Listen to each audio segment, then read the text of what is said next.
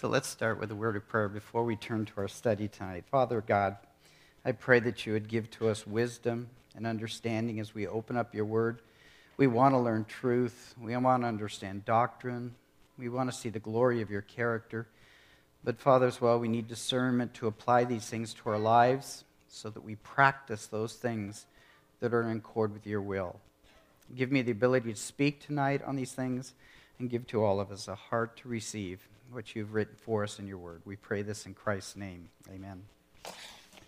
If you would turn with me to Psalm 25, it is somewhat unfortunate that we last looked at the first part of this study back in January, and there's been a few weeks in between. And I have named this particular prayer in our study tonight a prayer for guidance, and I trust that you will clearly see that as I read it in just a few moments. And I want to just highlight again, you see in verse 4, 8, 9, 10, and 12, the words, the way, the path. David is again and again appealing to the Lord, show me the way.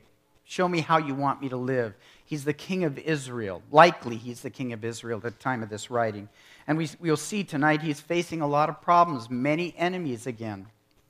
I was trying to think of an example or kind of an object lesson. I couldn't come up with anything, but it struck me as I was singing that song, Standing. I had worked for Della's husband in construction for 14 years, and her husband, who is my boss, would always say the same thing over and over again when we start building a house or remodeling. It was always his emphasis that what the customer wants, we got to give them. So he used to say repeatedly, if they want the bathtub upside down, we're going to put it upside down. And you got tired of hearing this because he kept saying it over and over again. If they want it upside down, put it upside down.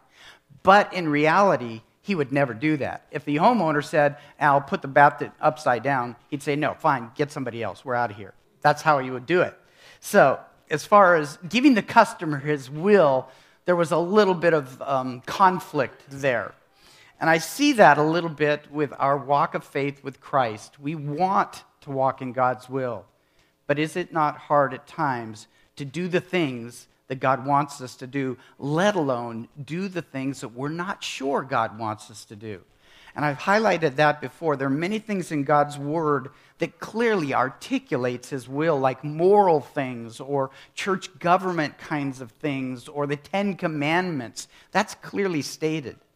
But who we marry, or should I take this job, or other issues that a Christian will face in life, we can't exactly turn to chapter and verse and find, thus saith the Lord, move to Connecticut.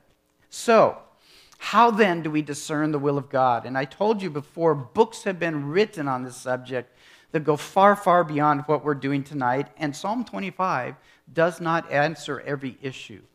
But there are principles here that we can take away, and I trust that we'll see those as we walk through our text tonight. Now, just highlighting where we were several weeks ago, we looked at the first 3 verses, and we understood from the Hebrew culture, the honor-shame system is there with David, and we'll see that word shame later on in this psalm. But David did not want to be shamed by his enemies. He wanted to be found in a place where God would provide. God would take care of him. He didn't want to be abandoned by God. And that word abandoned has a lot to do with shame here. David wanted to appeal to the Lord and know that the Lord would minister to him. We then just started to step into the second part of our study, beginning in verse 4 and 5, and that's as far as we made it a couple of weeks ago. But this is where we consider the way of secrecy, and the way and path. Again, I'm using those two words deliberately because it is David's appeal for guidance. Show me the way, show me the path. But you will see in verse 14, David uses that word, the secret ways of the Lord, the secret things of the Lord. And it's understood, I think, by all of us that some things are not clearly articulated. So David is appealing in this prayer. We think of this as a psalm, as a musical piece, but it's also very much a prayer. He is appealing to God for guidance. Show me the way, and sometimes that way is not clearly seen. But again, we're looking for principles and truths in God's Word where we can discern our way through life. And I believe that last time we made this point that in this understanding of God's will and learning God's will, it's a matter of discerning the principles and truths of Scripture and applying them to those things in life that we need answers for. And we can easily find ourselves in exactly the position David is here, or was, of appealing to the Lord for wisdom and knowledge to know the way and the path of God. So let's read this psalm again. You can follow along with me. It's only 22 verses. We learned last time it was written in an acrostic. If we knew the Hebrew alphabet, we would see that. We aren't going to see that in our English language. To you, O Lord, I lift up my soul. O my God, in you I trust. Do not let me be ashamed. Do not let my enemies exult over me. Indeed, none of those who wait for you will be ashamed. Those who deal treacherously without cause will be ashamed. Make me know your ways, O Lord. Teach me your paths. Lead me in your truth and teach me. For you are the God of my salvation. For you I wait all the day. And verse 6 is where we're going to pick up our study tonight. Remember, O Lord, your compassion and your loving kindness, for they have been from of old. Do not remember the sins of my youth or my transgressions. According to your loving kindness, remember me for your goodness' sake, O Lord. Good and upright is the Lord, and therefore he instructs sinners in the way. He leads the humble in justice, and he teaches the humble his way. All the paths of the Lord are loving kindness and truth to those who keep his covenant and his testimonies. For your name's sake, O Lord, pardon my iniquity, for it is great. Who is the man who fears the Lord? He will instruct him in the way that he should choose. His soul will abide in prosperity, and his descendants will inherit the land. The secret of the Lord is for those who fear him, and he will make them know his covenant. My eyes are continually toward the Lord, for he will pluck my feet out of the net. Turn to me and be gracious to me, for I am lonely and afflicted. The troubles of my heart are enlarged. Bring me out of my distresses. Look upon my affliction and my trouble, and forgive all my sins. Look upon my enemies, for there are many of them, and they hate me with violent hatred. Guard my soul and deliver me. Do not let me be ashamed, for I take refuge in you. Let the integrity and uprightness preserve me, for I wait for you. Redeem Israel, O God, out of all of his troubles. Tonight, again, we're going to begin in kind of the middle of that second part, the way, the path that is sometimes unknown or mysterious to us, the way of secrecy. And in verse 6 and 7, you highlight the words remembering and forgetting. Again, David is appealing to the Lord by prayer. And he says, remember, O Lord, your compassion. So he's asking God to remember his own character, which seems kind of strange because God is not a God to forget who he is or how he acts with his people. And I think it's important to see that David is not challenging God's poor memory here. We would never think such a thing. We wouldn't suggest that. Rather, David is looking back and he's recalling, this is how God has been to me. Remember your compassions and your mercies in the past and apply them to now because I need them now. This is the sense that he's actually praising God, in my opinion, because notice the emphasis on the eternal. You've been from of old. God has always been this. So he really doesn't need to remind God. David is refreshing his own memory, and if anything, David is praising God for his eternal attributes. God's not going to change. That's what he's saying in this prayer. And because, God, you won't change, now extend those mercies and compassions yet again to me now. So David is appealing to God's everlasting character. Where he asks God to remember his everlasting nature, he's really calling upon God's enduring character of kindness and love to be applied to David, who is seeking direction from the Lord. Give me guidance. Show me the path. Rather than questioning God's character, again, this is a way of praising and expressing David's trust in God's faithfulness to his people. This is a wonderful thing to say. It is not an easy thing to apply. We want to trust in God's eternal compassions and mercies. But do we not often find ourselves again and again doubting those things, as if God is going to change his ways? He's been merciful to us in the past. He's not going to change today and tomorrow. But we need to also observe a repeated theme in this psalm. Not only is he calling upon God to be as faithful to him in the past or in the present as he has been in the past, But David is mindful of his own failings in verse 7. Do not remember. He's asking him to remember the character of God, verse 7, but don't remember my character and my failures and my sins.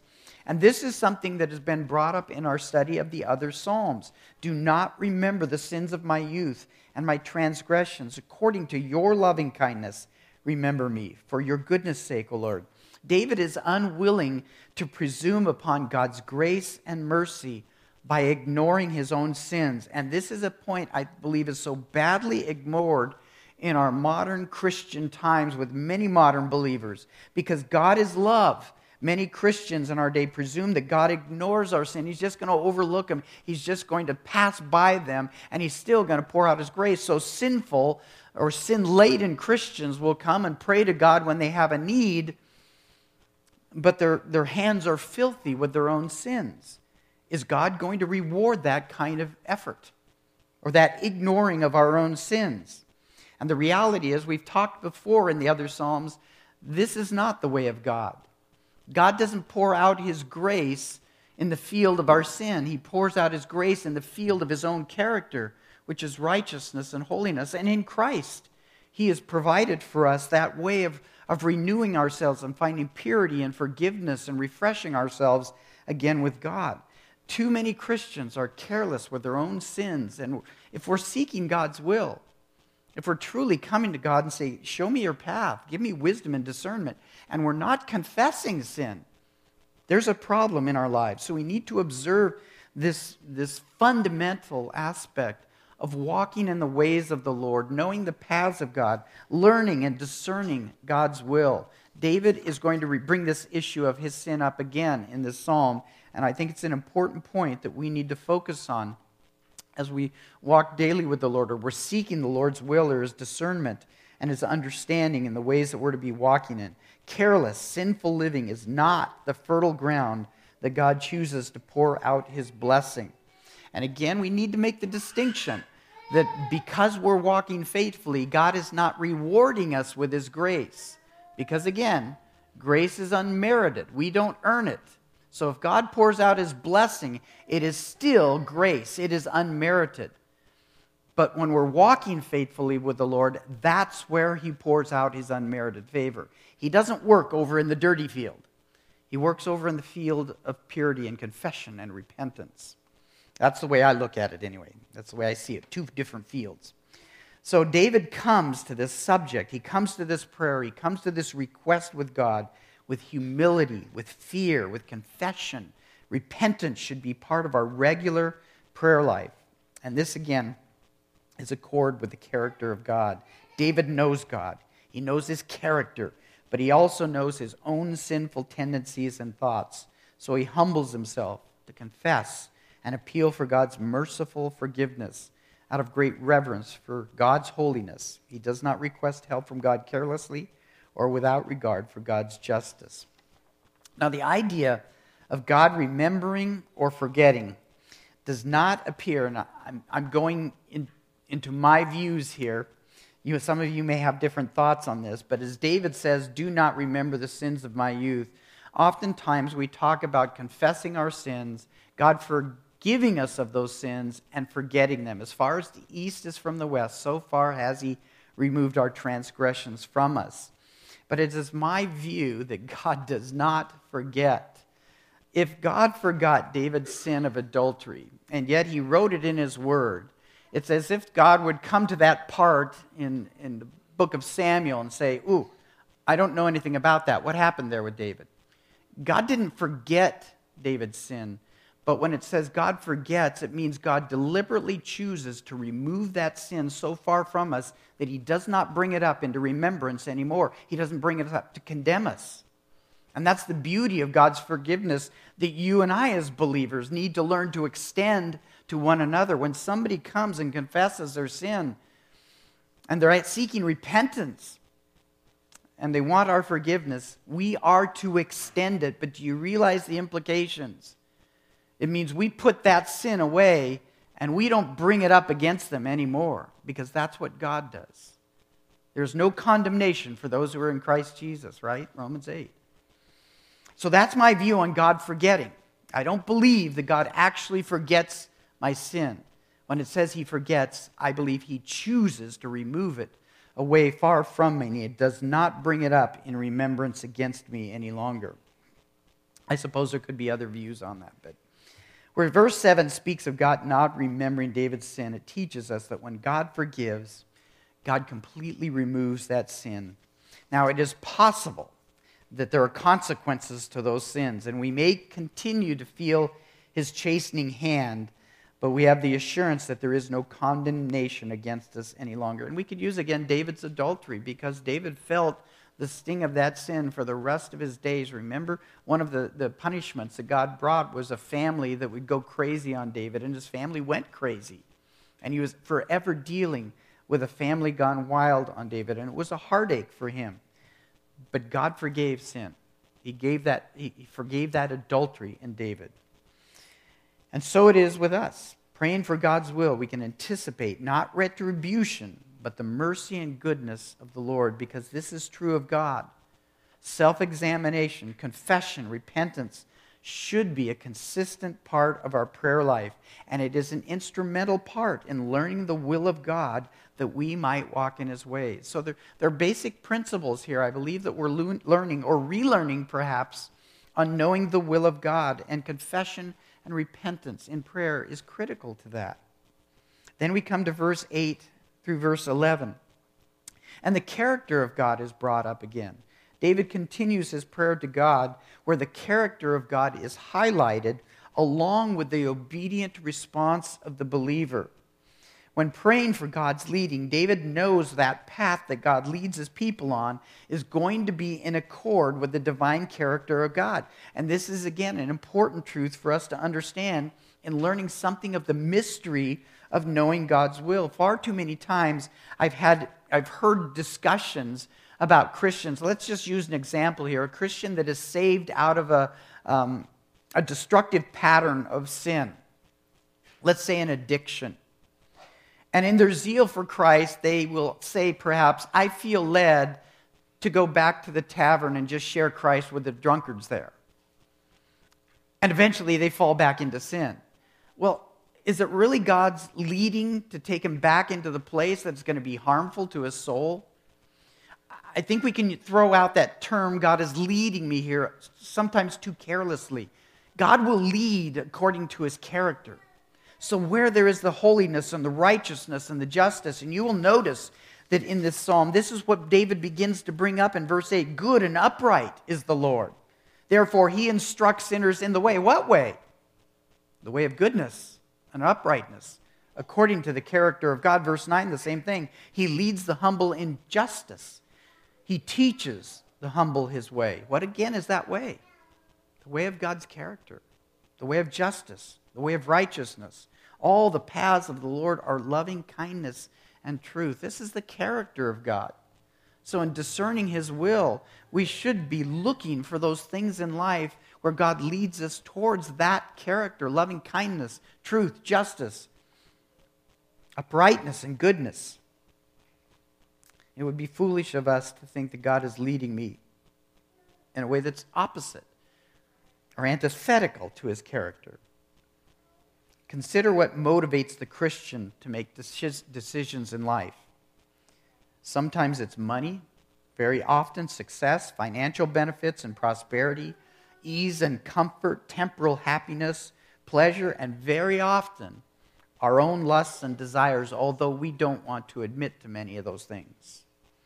And what we hear Christians say far too much is they just felt that God was leading them in that direction in life. But they're not being honest with themselves.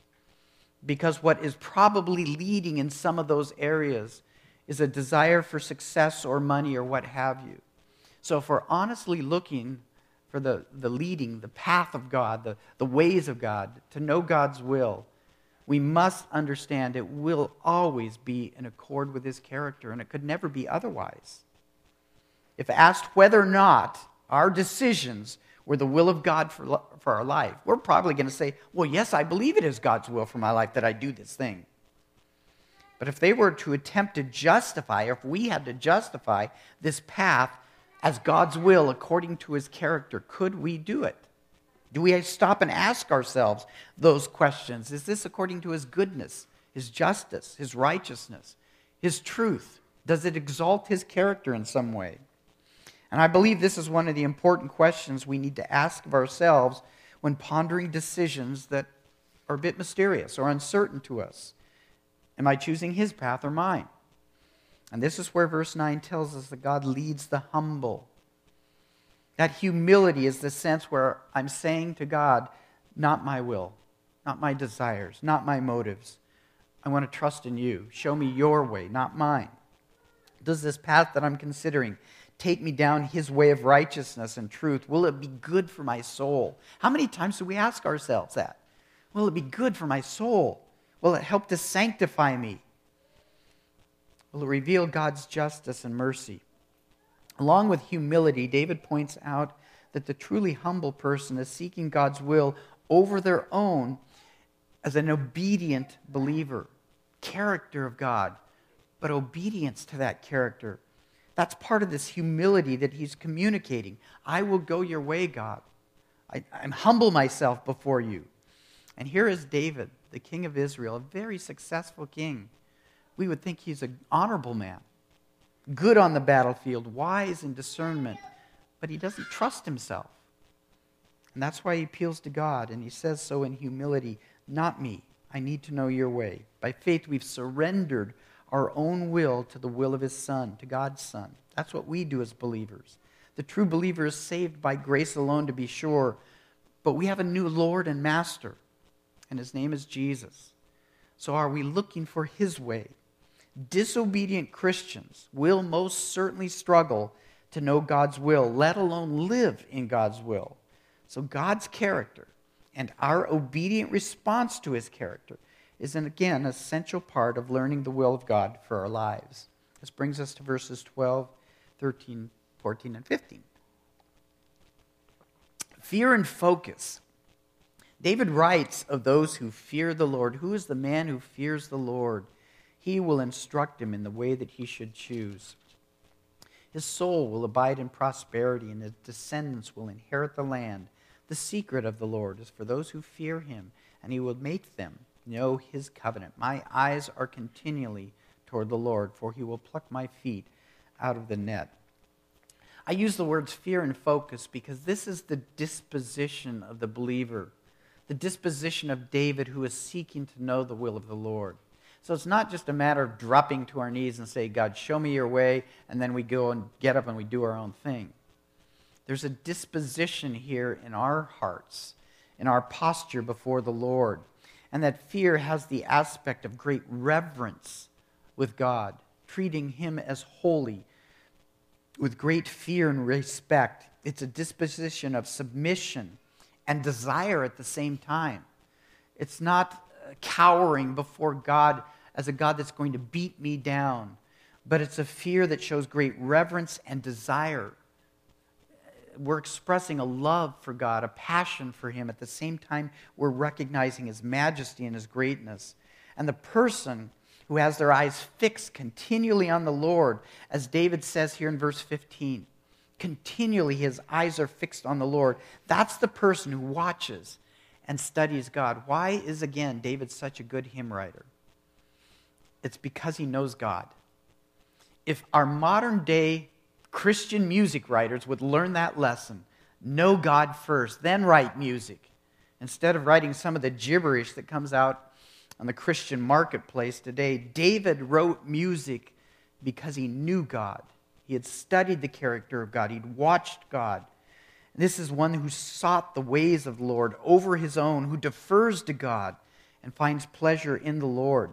This description of fear and focus is not a casual interest in God and in his ways, but I see it as a very intense and reverent pursuit of God. It's continuous.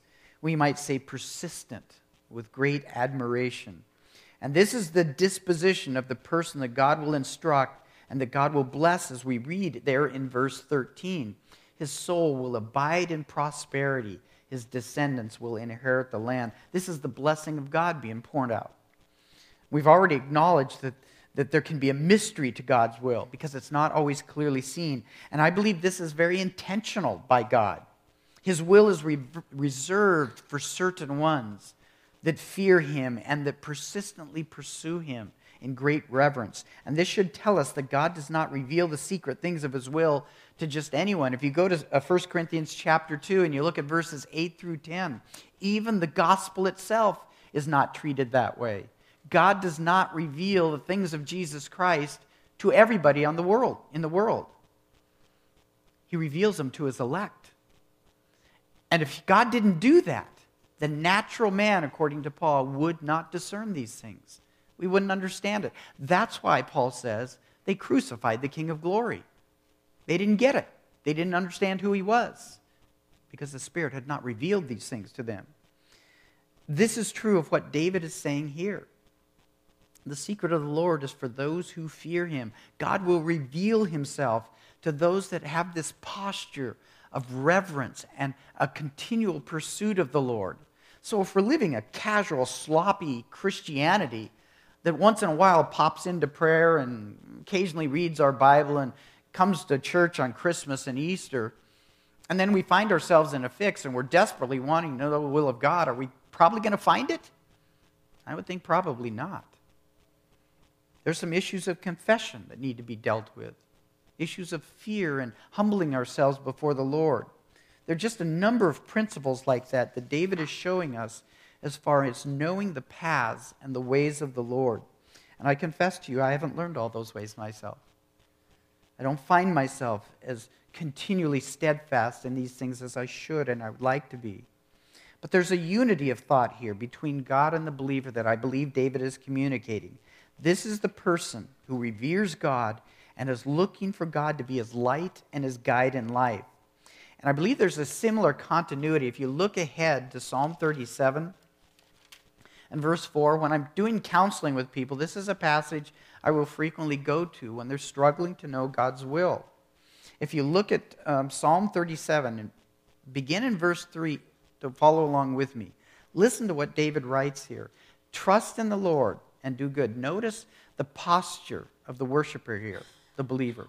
Dwell in the land and cultivate faithfulness. Delight yourself in the Lord, and he will give you the desires of your heart. If I want a Mercedes-Benz, and I say, God, I think I want a fancier car, give me a car. Probably not going to do it.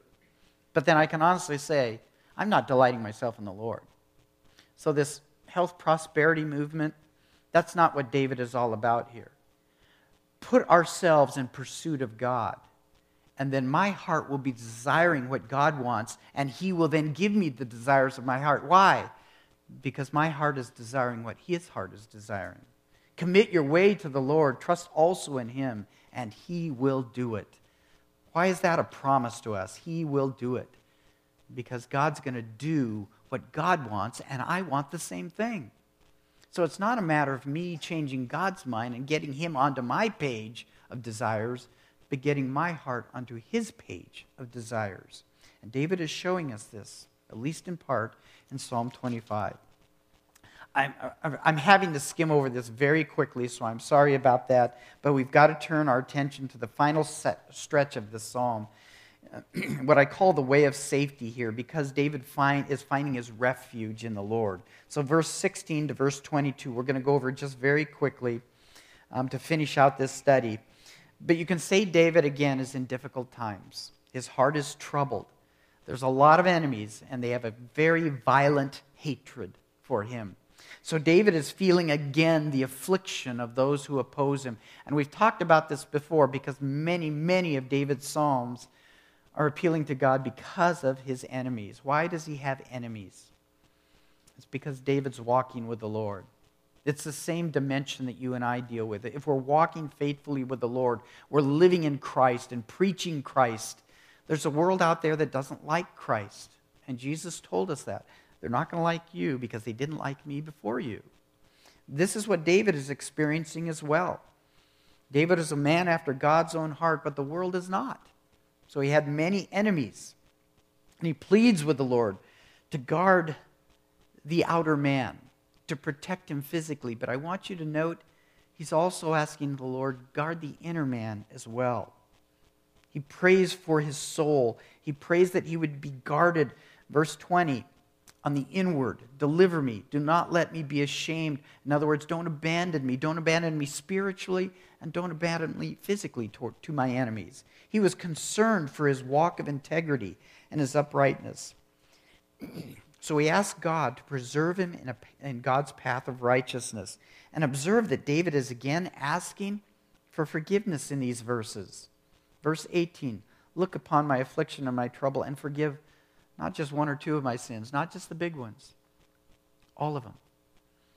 David was not going to be content if he left any stone unturned. And I have to say, when it comes to my personal confession life, I don't even do that.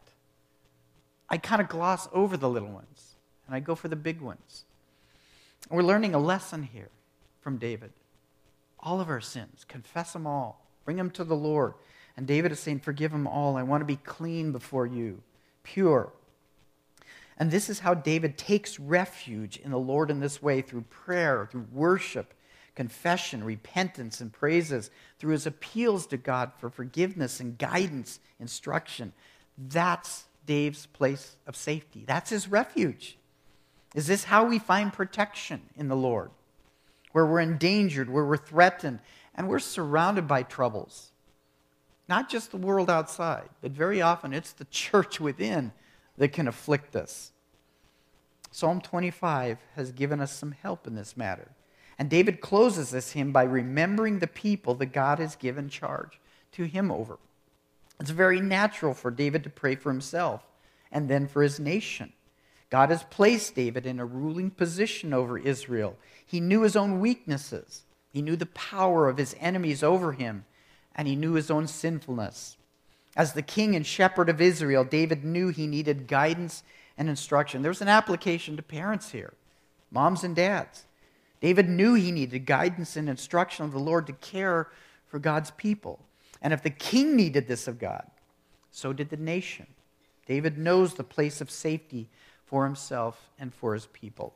Now, just very quickly, I'm just going to give us kind of a few fundamental summary statements, if you will. And I'm not going to go into a lot of time on these. But number one, as we look over this hymn, and remember in our first study, we looked over some other principles as well. These are going to be different ones. But number one, the necessity of continual confession, repentance, and dealing with our own sins. We've seen that all throughout this hymn. It's come up again and again. And in order for us to actually do this, and we come to a verse like verse 18 where it says, all my sins, it means we actually need to stop and do some good, hard self-examination. And then come to that quiet place with the Lord and says, I haven't been good at this. I failed at that. My words were not kind. I was reading in Proverbs just a couple of days ago, and I don't remember exactly where it's found, but it says what is desired in a man is kindness. What is desired in a man is kindness. How many men do we know that exemplify kindness? Men are known for harshness, vulgarity, rough treatment. Do I pray for these things? Have I been kind? Have I exhibited kindness? Have I pursued some lustful thing, riches or whatever? David wanted all of those things taken care of. And it shows, this hymn shows to us the necessity of continually being in confession, repentance, and dealing with our sin. And this is going to be, again, a humble posture. The fear of God is present here. And we need to do that time of self-examination. Number two, obedience to God's known will leads to learning his secret will. Obedience to God's known will leads to learning his secret will. There is no substitute for submitting to Jesus as our Lord. What he says to us is to be obeyed. He doesn't give us helpful suggestions. He gives commands and instructions. And we are living in a culture that likes to do away with law, because God is a God of love, a God of grace. He's not so big on law and obey and rules and commandments. That is a lie. Our God instructs in the path of righteousness because we're not prone to be on the path of righteousness. We need his laws. And like David, we should develop an attitude that loves the law of God. How many times do we read that in the Psalms? God, I love your laws. Can we say that about ourselves? Tell me what to do because I want to obey you.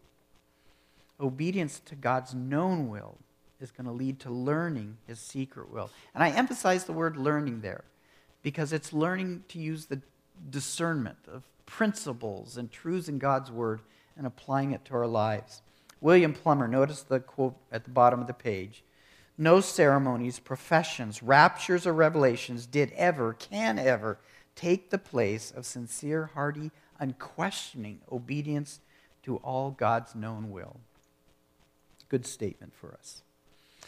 And number 3, again, I'm going to use the word continually, but continually looking to Christ. Looking to him and searching his word will guide us in God's ways and paths. I don't think there's any shortcut to this subject of knowing God's will. You're not going to go out and buy a 100-page book and figure it all out. This is a process. And it's not going to come easily or quickly, but we're going to find it in Christ. We're going to find it in his word. That much I am sure. Eyes fixed on Christ. My eyes continually towards the Lord, as David said. Fixed in prayer, fixed in meditation, fixed in seeking his truths, his character, his instruction, his promises to guide us. Knowing the character of God is principle in David's psalm here. So continually looking to him, guidance in his will must come from his word. And this implies the study of God's character, his promises, looking to his teaching, spending much time in prayer, thinking about what we're reading and meditating on it, and looking for ways to apply it. Not just reading our devotion in the morning, setting it down, and then picking up our tools for the day and going after the business of the day. My eyes are continually toward the Lord. I believe this should be our motto. My eyes are continually towards the Lord. We must learn the discipline of being a good student. Father in heaven, I know that we have just kind of scratched the surface and glossed over many truths here. But I pray, Father, that you would teach us to learn from your word, to be guided from your word, to understand in discernment what your will is from the truths and the principles that you've given to us in Christ and in his word to us. I know this is a learning thing for us, and we're still in that process of being students of your will. So would you continue to patiently and persistently teach us these things and help us to apply them to our lives in Christ's name. Amen.